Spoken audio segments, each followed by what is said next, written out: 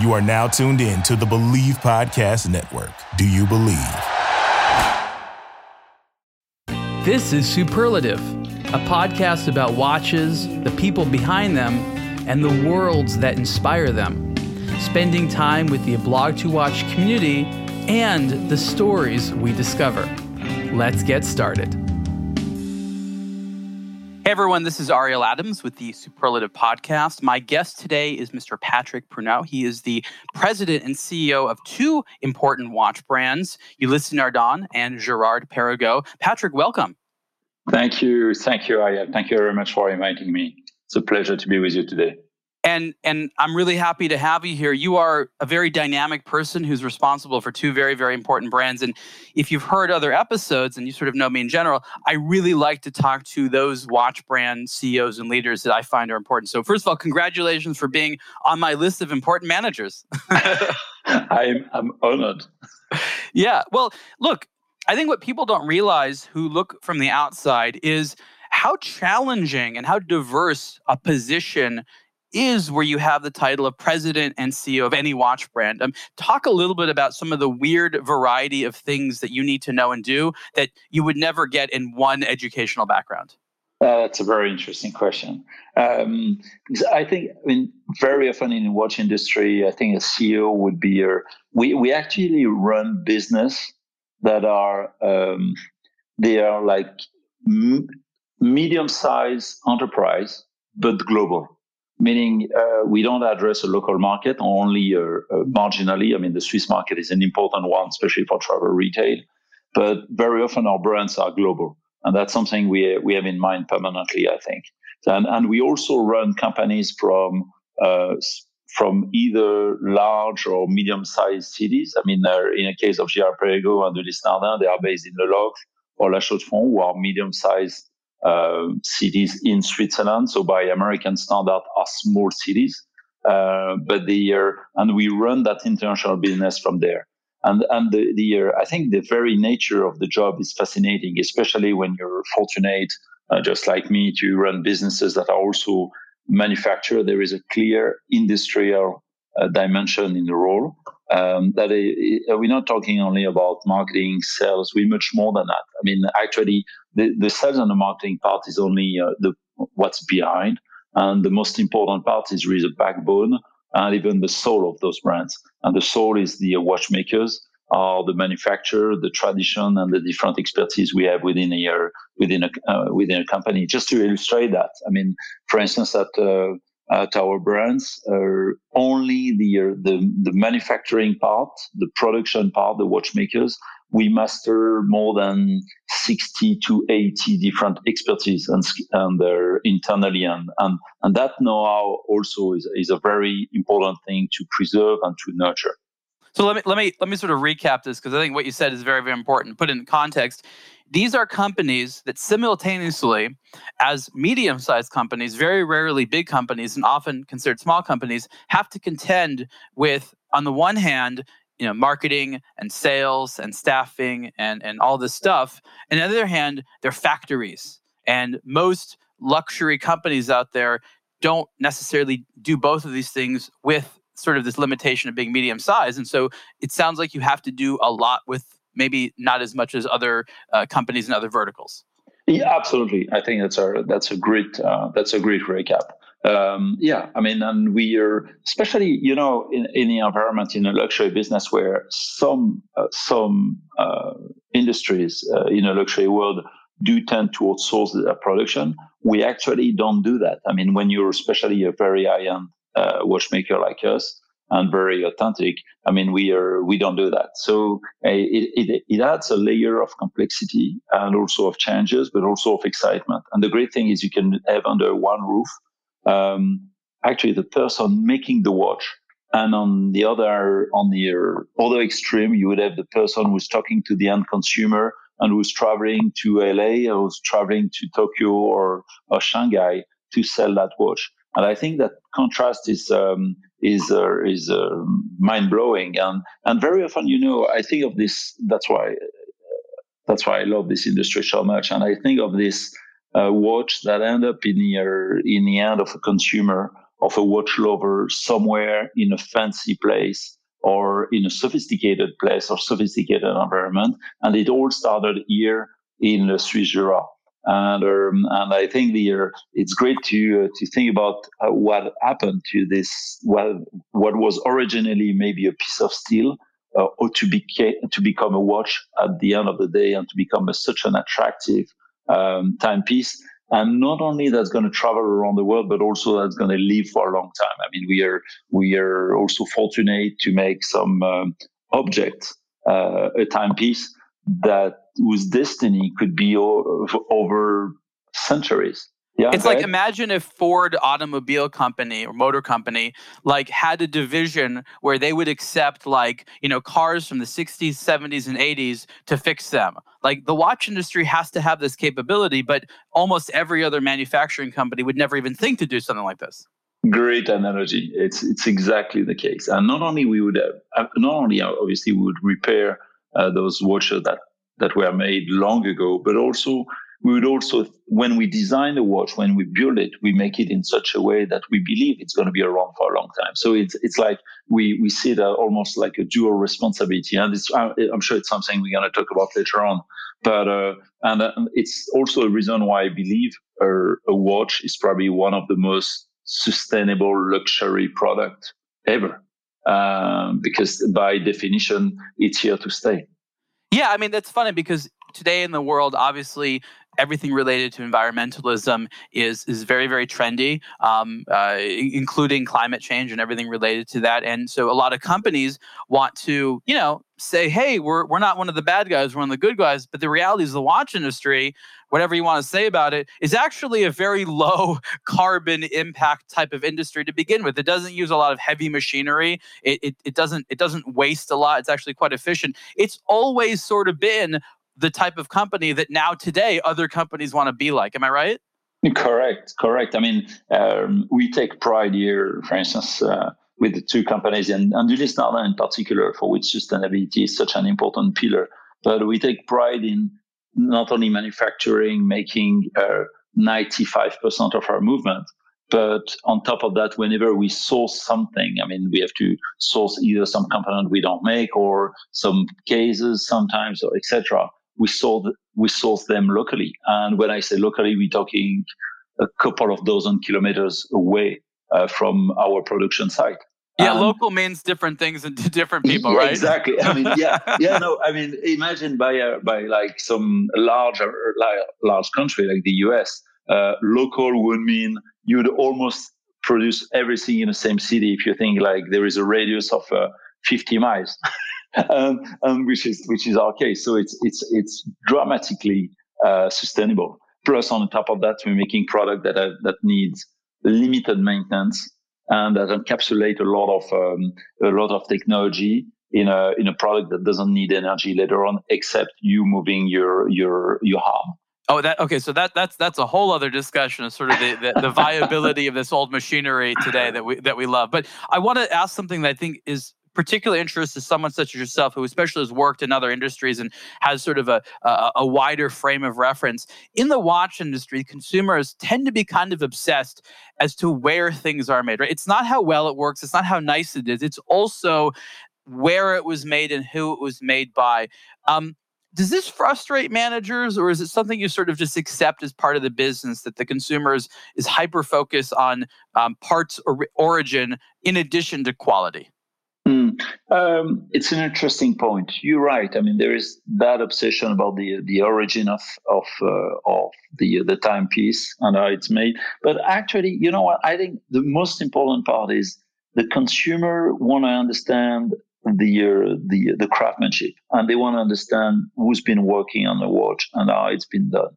And I think it's probably the reason why they have to visualize almost where it came from. And here, I mean, as I said, I mean, we're proudly based in some small cities in Swiss Jura, and we also make everything possible to invite some of our consumers to visit our manufacturer. We want to have that emotional, direct connection with the end consumer, and we believe we don't want to go into that race of where it's made and why. And on top of that, as I said before, I mean, everything is super local.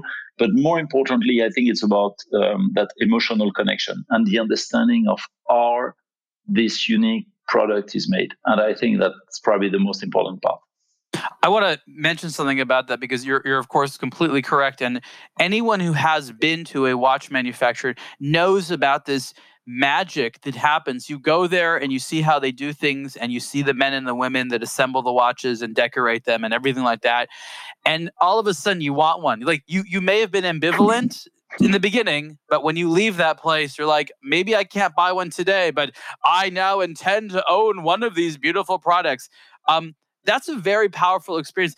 Does that happen in other industries, or is that unique to this very special slice of luxury? This is clearly super strong here. I mean, I often refer to that. We never had any question about the price of our timepieces after someone has visited the workshop. That's exactly. That's a very basic one, because suddenly you understand. I mean, everyone could very easily understand the value of it and what's behind. All of what the expertise that are encapsulated and the work, etc. And if for some reason you come during winter, you understand also the environment. I mean, you have to think. Sometimes it's like producing a watch in a mountain. It's like if you were in Wyoming or if you were in Colorado. But does it happen in other industries? Yeah, I think it does. I mean, I'm sure our sister company Brioni, that makes some of the best suits in the world, that manufacture them in Italy. I'm sure if you visit their workshop, I'm sure you would feel the same. So let's talk a little bit about that. The brands that you run, Girard-Perregaux and Ulysse Nardin, are part of the Kering Group, and they were acquired. These are old Swiss brands that have interesting histories and have done a bunch of interesting stuff. Let me ask you a question. What is it that Kering saw in these companies? It owns a couple of luxury brands. Gucci is probably one of the most famous ones. What did they see in these brands? What was their interest? Why these watch companies? Well, I guess, I mean, first I wasn't there when the acquisition was made, but I guess they saw the authenticity of the two brands and their strengths. I mean, both brands have a very long history. Girard-Perregaux was born in 1791. Ulysse Nardin is now celebrating his 175th anniversary this year. So you see, I mean, we have more than 400 years of combined history between the two brands. And probably, I imagine Kering saw that the brands have so much history, so much know-how, expertise in making watches, some icons, also iconic watches like the Three Bridges with Girard-Perregaux, or the Freak for Ulysse Nardin, plus a lot of stories and history behind it. And I'm sure the group saw that it would make a lot of sense to help those brands to grow and to develop, and they could meet their larger number of consumers and come to the world in a different way, probably, and be accelerated. Interesting. Now let's talk a little bit about how you got into this position. There's no school, as we know, that trains people to be watch brand CEOs, let alone watch brand managers. I, for one, would like for there to be a school in Switzerland to teach people to do this, in addition to being watchmakers. But talk a little bit about your background and how you ended up in the position of not just running one watch brand, but two of them. So previous to that, I was working for Apple. I spent quite some time in Cupertino, where I was part of the team that launched the Apple Watch from a marketing and a sales point of view, which was a super exciting role. And then I moved to the UK, also for Apple, looking at the UK market for all type of products. And that was super exciting. But then one day I was offered the opportunity to meet the Kering teams and this owner, Mr. Pinault in particular. That was extremely inspiring.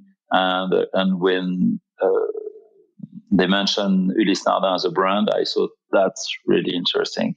I thought it's for me, that brand is a little bit of a best kept secret.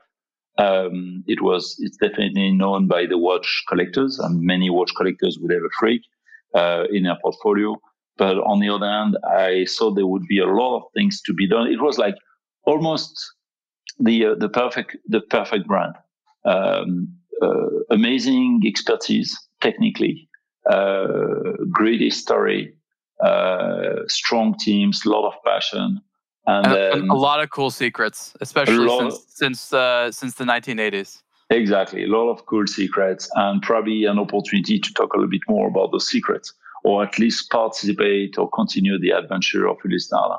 And I thought that would be very interesting. So that was in 2017, and a year later, I was offered the opportunity to lead also Girard-Perregaux, which is another fascinating brand in La Chaux-de-Fonds. Thankfully, the two brands' headquarters are only a couple of miles away, one from another, so I don't have to run from one side of Switzerland to the other. But I thought that was a great challenge. But that's a little bit my background. And before that, before Apple, I was already in the watch industry. I worked for Tag Heuer. And before that, I was in a wine and spirit business, etc. I've done different things in different countries. I live in the US also for many years. Now, thank you for that. That's interesting, and I'm sure that helps people understand, some of the educational background and experiences that lead to this point. Apple, is a company that does not always have a wonderful connotation in watchmaking country. It is seen as a disruptor, and I imagine that depending on the audience you were with, you might have been seen as very exotic and special because you had this time at Apple, or alternatively, you're part of the enemy, helping the smartwatches. I'm sure you have stories about both of these experiences. Yeah, I tell you a funny story. When I left I left my previous company and to move to Apple, so I was in the more traditional watch business. To move to Apple, I called a couple of people to say, "Hey, great working with you." I mean, I'm not talking internally, externally. Some CEOs, etc. I said, "Great working with you." And it's interesting because most of them said, "Oh, you're changing industry," and I was like, "Actually, not really."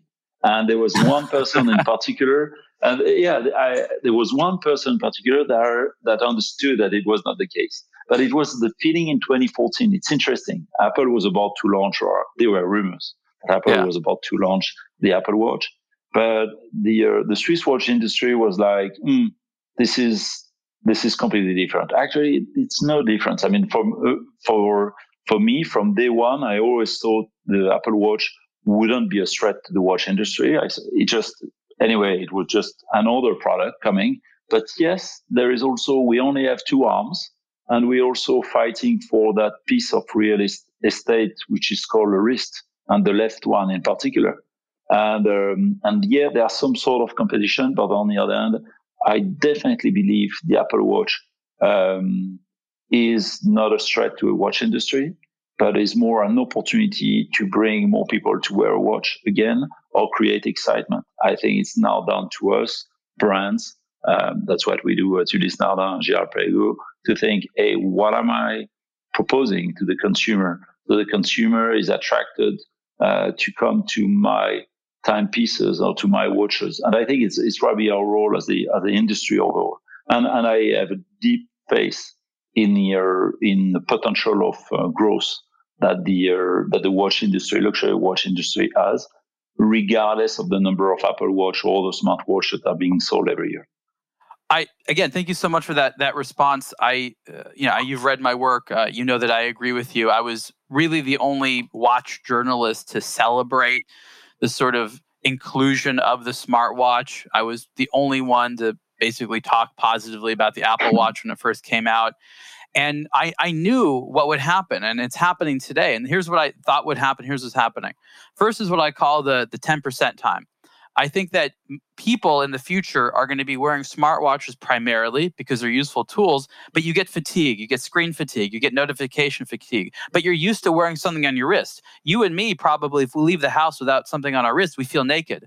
And so what's going to happen is people want to have something on their wrist, but they don't want to wear a smartwatch. And because they're used to wearing a watch, they're going to want to wear a nice watch. So that's one thing I'm noticing. And then the second thing I'm noticing is people that wear both. They recognize that one is an information and health health in whatever device. And the other one tells people about who you are. And a perfect example is today I went to go visit a friend of mine here in LA that sells watches. And this person has in their office a very enviable collection of watches at all price ranges, into the millions, all kinds of crazy stuff. And him and everyone in his office wears a very fancy timepiece on one wrist. He had a Roger Dubuis Tourbillon on one wrist, and then the other wrist, an Apple Watch. And this represented everyone in the office. And I said, this is exactly what's happening. These people all agree that this Apple Watch gives them something they want every single day, but it's not enough to not wear the traditional watch. And I think that is, again, what we're seeing more and more of. We didn't see it at first, but if only people had a little bit of vision, they'd recognize that we would get to this point. You know what I mean? Yeah, absolutely. And but that's why we have to explain. We really have to spend explaining why a luxury traditional watch makes a lot of sense. And also in a world where there is a risk of not being differentiated, not being yourself enough. I think a luxury watch. I think if you wear an Ulysse Nardin Blast, for instance, you say a lot about who you are. Hold on. Do we have to explain why a good meal makes sense? Do we have to explain why a good drink or a good hotel or a nice car makes sense? If we agree that watches are something that you wear, why does the world have to explain the reason for the nice version of it? We naturally want that, don't we? Yes, absolutely. On the other hand, look, and it's a good example you're taking. I mean, when you go to a good restaurant now, I mean, you see very often that there is a nice glass window where you can see the cooking, and then you see that almost art taking place behind that window, behind that, and I think it's exactly what we're doing when we're explaining or inviting our consumer to come over to our manufacturer. But you're right, you don't have to explain a piece of art. I mean, everyone can enjoy a nice Van Gogh, even knowing the very detail of the colors or the structure of the painting. But it's also interesting to do both. So, but you're right. I mean, first, I think we have to let everyone just appreciate the beauty of it. And it's interesting the analogy with art or with cooking, which is very good cooking is for me close to art. It's very interesting because you actually get inspired by you grow. There is like a learning curve as well. There are just so many dimensions to enjoying something. And when you look at a watch, you see immediately whether it's balanced, whether it's neat, whether it is nice or not, and then it's down to everyone to get to know more about it, what's behind, what's the movement, etc. Does it sometimes frustrate you when there is a part of the market that wants to see a watch as a financial asset versus what I think it's supposed to be, which is a wearable item, which is supposed to make you feel good and say something about the individual person you are? I know that this is a whole bigger discussion, but it frustrates me. It frustrates a lot of people that there's so much of this as part of the conversation. I feel that it really misses the point of why people enjoy timepieces. Fully agree. I think you cannot limit that. You cannot, but I fully agree. It's like, it's missing the point. It's like buying a bottle of wine and keeping it forever and just waiting for the price to go up and selling it. No, I personally don't hate the purpose. The purpose is buying a nice bottle of wine and opening it and drinking it, and it's exactly the same. So I think here for both Girard-Perregaux and Ulysse Nardin, we really we know the value of what we make, of the timepieces we make, but the best thing ever is whenever I see the watches being worn. And when they're being worn and they're being maintained, they're alive. I mean, those timepieces have to be alive. And the desire is much more important for me than really the financial investment. And it's probably sometimes a little bit of a risk to the industry if we all believe the world must be driven by that financial interest for the timepieces. I personally have a very different view. It's funny how social media sentiment things that happen that are trendy, things that really have nothing to do with the watch world can have such an impact on consumer preferences, even if the reasons why people like watches to begin with are so separated. It's kind of humbling, but at the same time, it sort of makes me appreciate that the watch industry could have a little bit more of a better relationship, because I think what ends up happening is they allow Instagram, for example, to dictate how the world perceives watches. And I'm not sure that that's the best thing in the world for the watch industry. Probably not.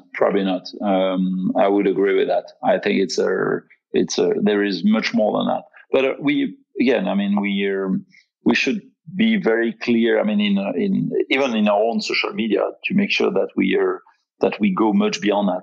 That we probably the feeling, the emotion we give to the end consumer, even through social media, is much more than just saying, "Hey, you're making an investment."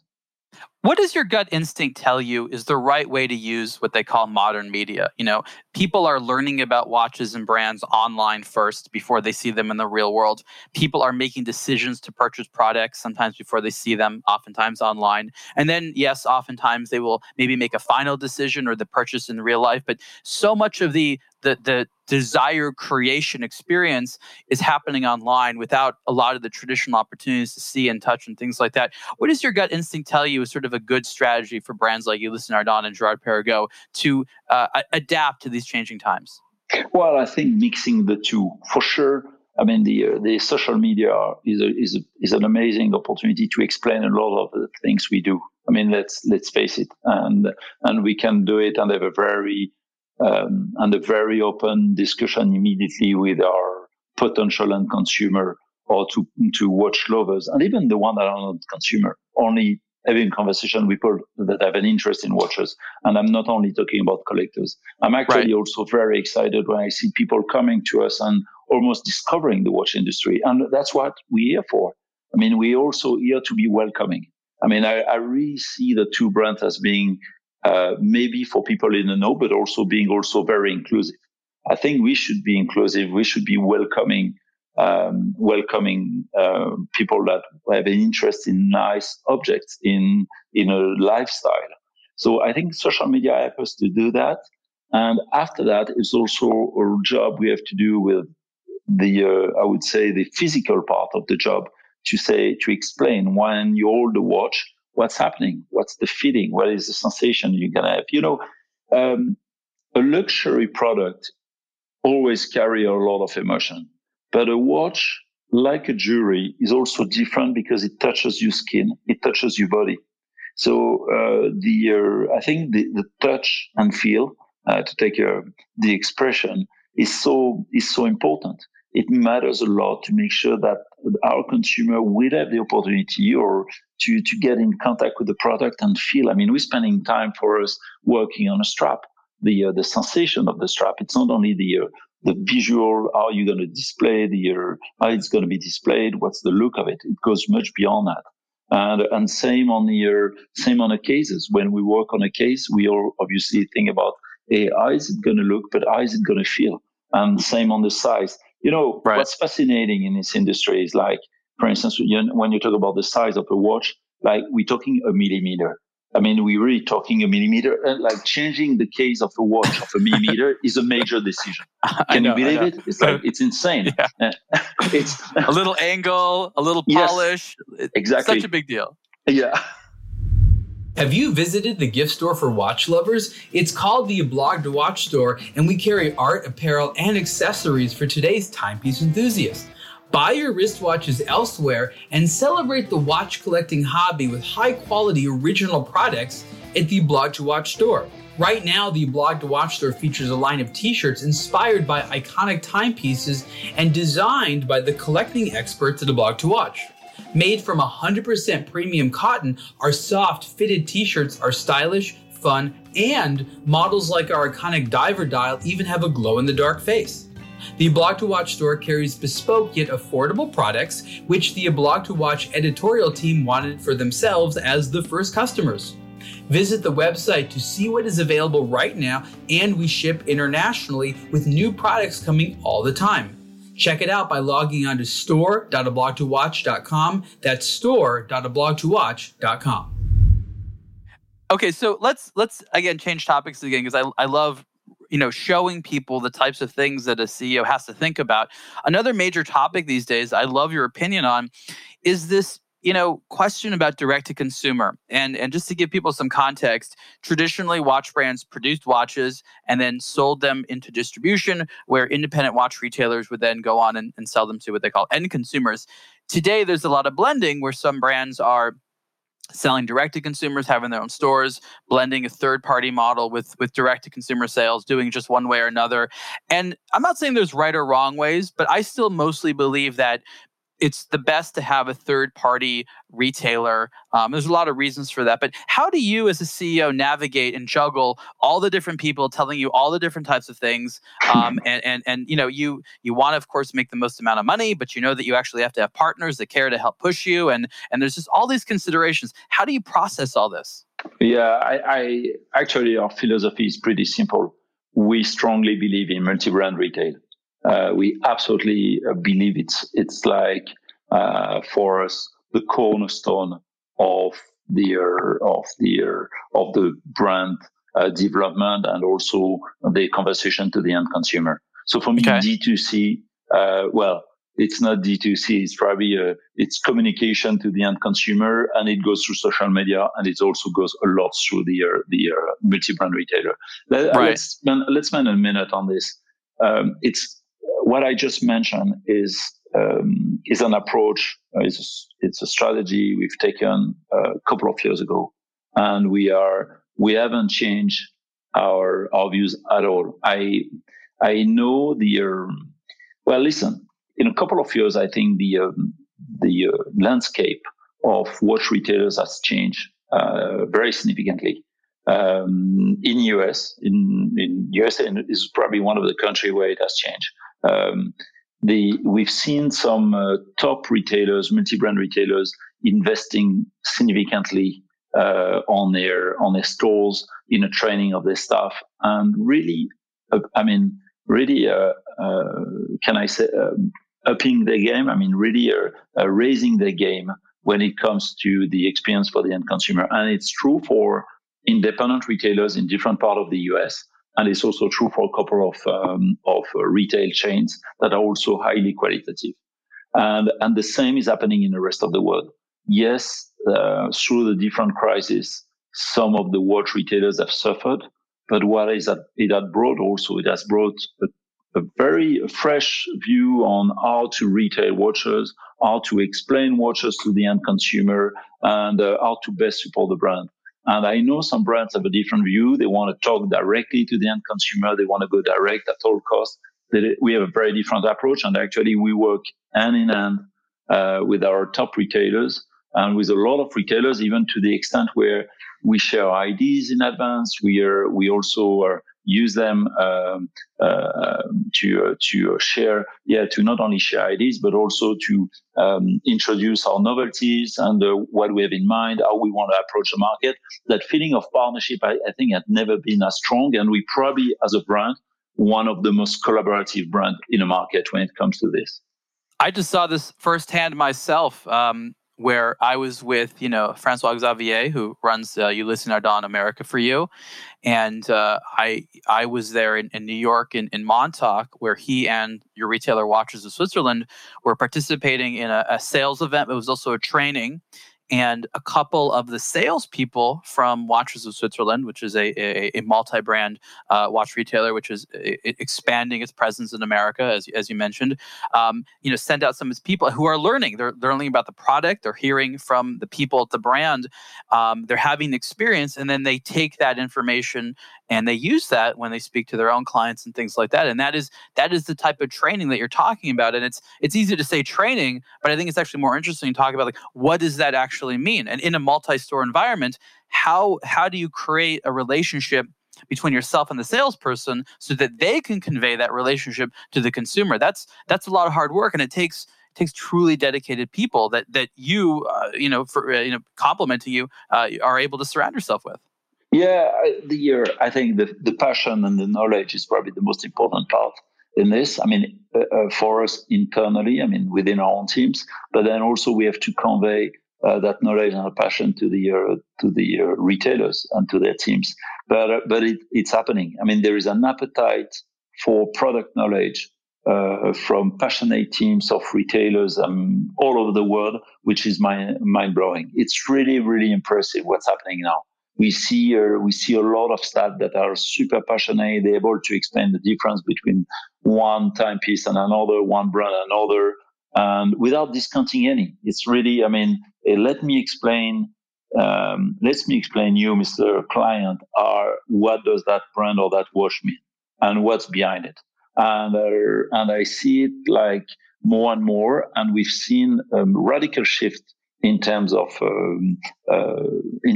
behavior from being a salesman, let's say a trader, to a specialized advisor at the point of sales level. And by the way, that was necessary. I mean, that was clearly necessary. It was, I think, needed to help support the brand. That's why I have so much faith in the future of the multi-brand retail, especially when they're located in great locations. Look, I think that what ends up happening is we see this cycle in the watch industry. And it's actually kind of tragic. And what happens is a retailer finds a product that they can grow in their market. Something about the design or the price point, whatever, really works with the people they sell to. And they're able to grow a strong market for the brand, and they're making money. And then the brand is like, oh, you're making too much money. We're going to do it ourselves. And then the brand takes over that distribution or somehow limits that retailer from growing anymore.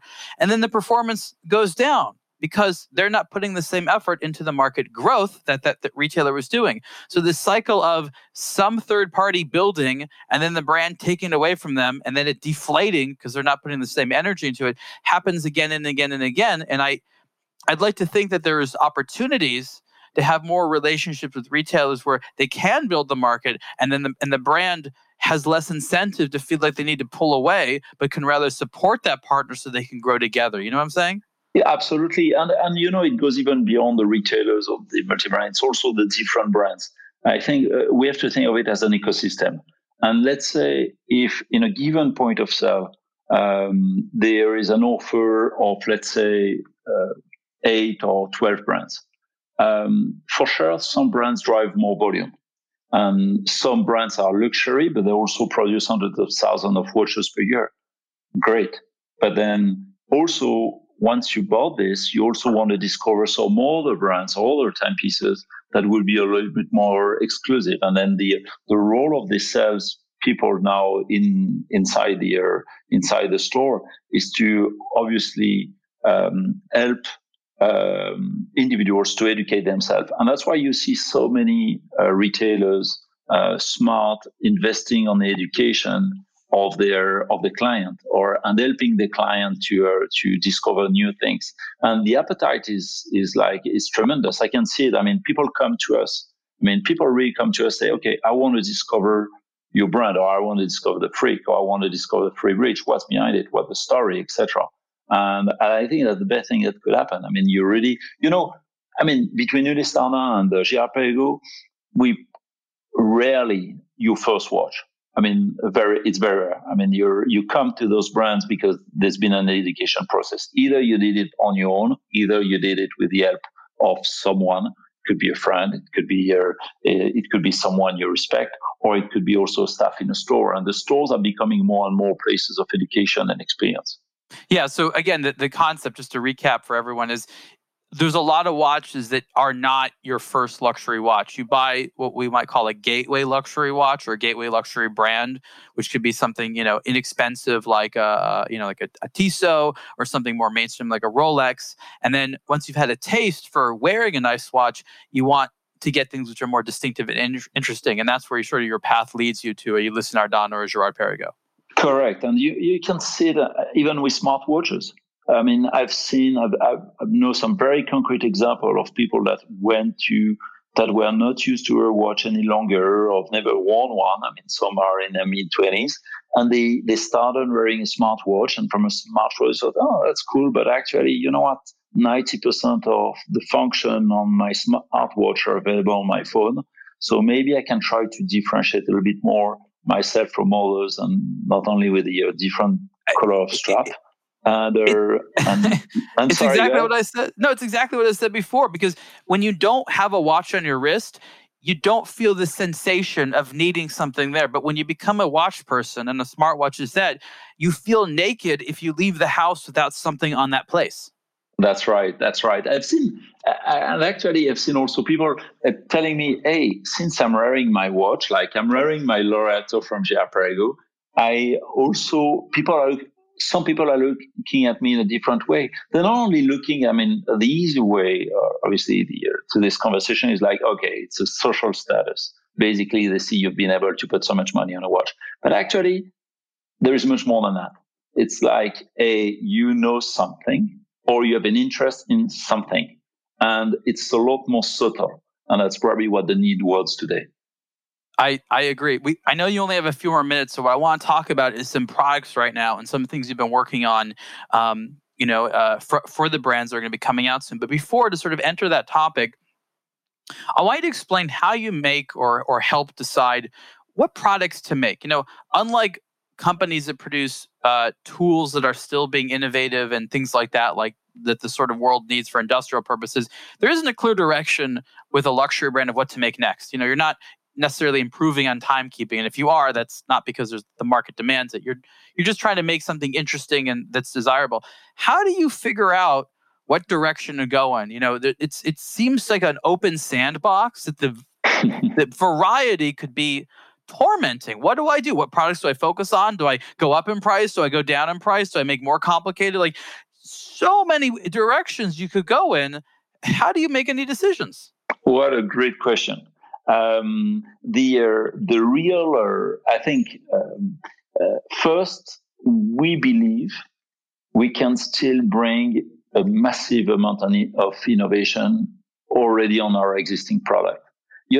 Earlier I mentioned that 1 millimeter that makes the whole difference. Well, actually, our world is this. You can take a watch today, you can think, hey, it's absolutely perfect.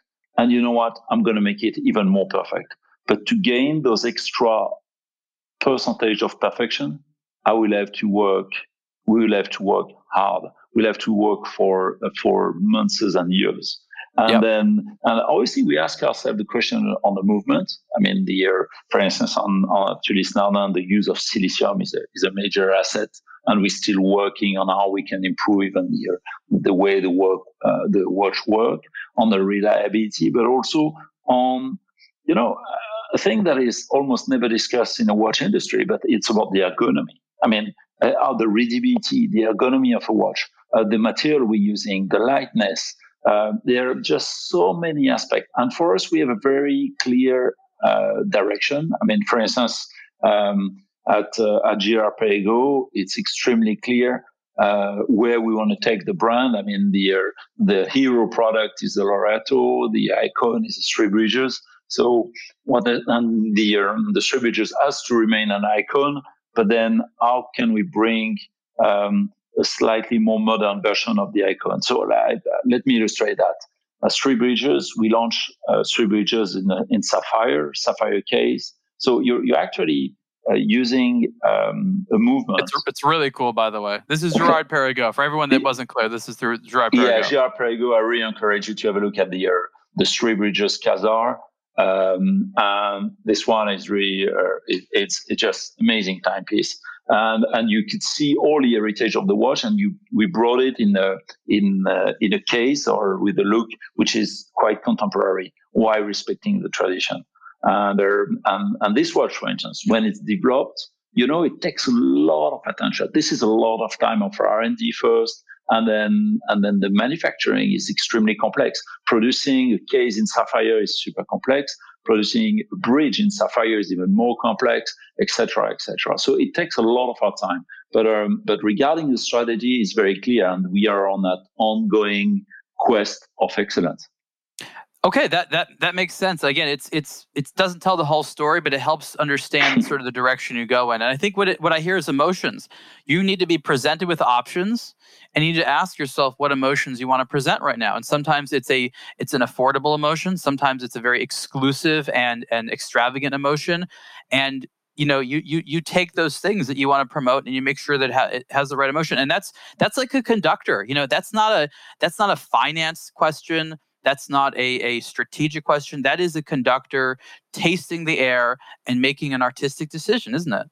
Correct. And if I want to be you're right. It's only part of the answer I gave you. But for instance, a brand like Ulysse Nardin, it's actually, there is a sense of opulence in a watch, meaning there is a lot of watch into it. I mean, in every watch there is a lot, but then it shouldn't be. So our guideline is like, how do we enrich this offer? But on the other hand, there is that opulence, there is that technicality. It's always very technical and innovative. But on the other hand, it has to make sense. I mean, there is nothing that's for free. We don't make. We don't add bells and whistle only for the sake of it. There has to be not only a very strong aesthetic balance between the technical part and the aesthetic, but also it has to communicate the values of the brand immediately. So when you look at the watch, you have to think, hey, this is great, and it is. I think it's fair, and nothing is for. I mean, the designer or the watchmakers haven't done anything just for trying to add some value that doesn't bring value, really. So there is always behind it some sort of fairness to the end consumer and authenticity. Is that a better answer? No, it's good. I mean, again, we could spend hours talking about absolutely. Just this question. Books could be written about this. When consumers see new releases, I think sometimes they're mystified. They're like, okay, that's cool. Why did you come out with this? And they don't understand what's going on in your mind and some of the practical realities, as well as these design sessions where you look at something on a wall and you're like, okay, everyone, we got to make it more opulent. Any suggestions? Like, it's hard work. You said one important word, Ariel, here. You say why. And if we do our job well, no one will ask why. Because when you see the timepiece, you understand the why behind it, which is actually the whole purpose of making a luxury product. So, it's a much more philosophical question. Why do you make a luxury product? And there is a lot more than just, it's not about price. It's not about a strategy as a company. It's like, because the value it brings to us as human beings and the happiness it can give all of us. It's really, I think the why of a brand like, let's say, Ulysse Nardin is really because I like the technicality, the exploration with a strong touch of craftsmanship and with the back of a lot of expertise in watchmaking. So you've opened up a wonderful can of worms for potential new fans, because now they're going to start looking at the history of the watches and the catalogs, and they're going to see some incredible things from both Girard-Perregaux and Ulysse Nardin, and they're going to ask why this freak in all silicon, why the jackpot tourbillon, why this opera watch. There are some amazing stories that are begging for the question why. Patrick, you and I will have to tell some more of those stories, but before we go, talk about some of the latest products and things like that, so that when someone goes to look at the latest things from the two brands, they'll know what to search for. Sure. So at Ulysse Nardin, we just introduced last week in Geneva actually a capsule collection, which is very interesting. Ulysse Nardin originally grew and acquired and a very strong expertise and quasi a leadership in marine instruments and manufacturing marine chronometers, deck chronometers for ships over. It's like a big part of the brand's history. It is super strong. I mean, the brand has supplied more than 50 navies around the world, including the U.S. Navy for several decades, etc., with super reliable product. And just to give an example, at the time, sometime the marine chronometer sometime cost a third of the price of the shipyard, and the smallest mistake when it comes to the timing on board could lead to some disasters, and people were lost at sea because they didn't have the right instruments. Anyway, it was as complicated as the engine. Absolutely. So anyway, to make a long story short, over the last couple of years, we really talk about the contemporary. And when I say contemporary, there is even a tradition of contemporary, because the Freak is 20 years old, but we talk a lot about the contemporary side of the brand. And now we introduced some capsule collection. And I would say capsule is a good word, because I think the chronometry collection to celebrate the 175th anniversary has the design of the marine chronometers. And it's come from the top year collection and brings a lot of the expertise of the brand. There are enamel dies. I mean, Ariel, we are one of the very few maker of enamel dies, and I encourage everyone to have a look at what an enamel dial is and how it's made. It's very impressive and very complex. Some great tourbillon watches. We also have a moon phase. So we have that capsule collection, which is great. Wonderful. And at GR Perregaux,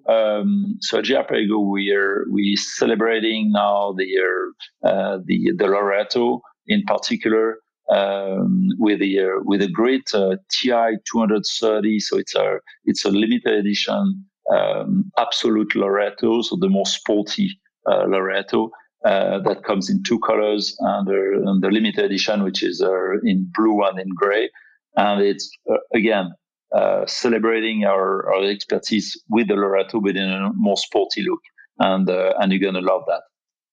Patrick, thank you so much. Everyone, I've been speaking to Mr. Patrick Prunot, the president and CEO of Ulysse Nardin and Girard Perregaux. You can go to their respective websites to see the new stuff. You can go to blog2watch.com to see all the latest stuff. Patrick, thank you so much, and we'll talk to you next time. Okay, thanks, Ariel. Thank you for listening to another episode of the Superlative Podcast. Support the show by subscribing and rating it on your preferred podcast platform.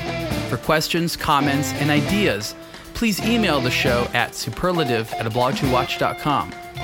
For the latest in watch news, reviews, and culture, visit ablog2watch.com.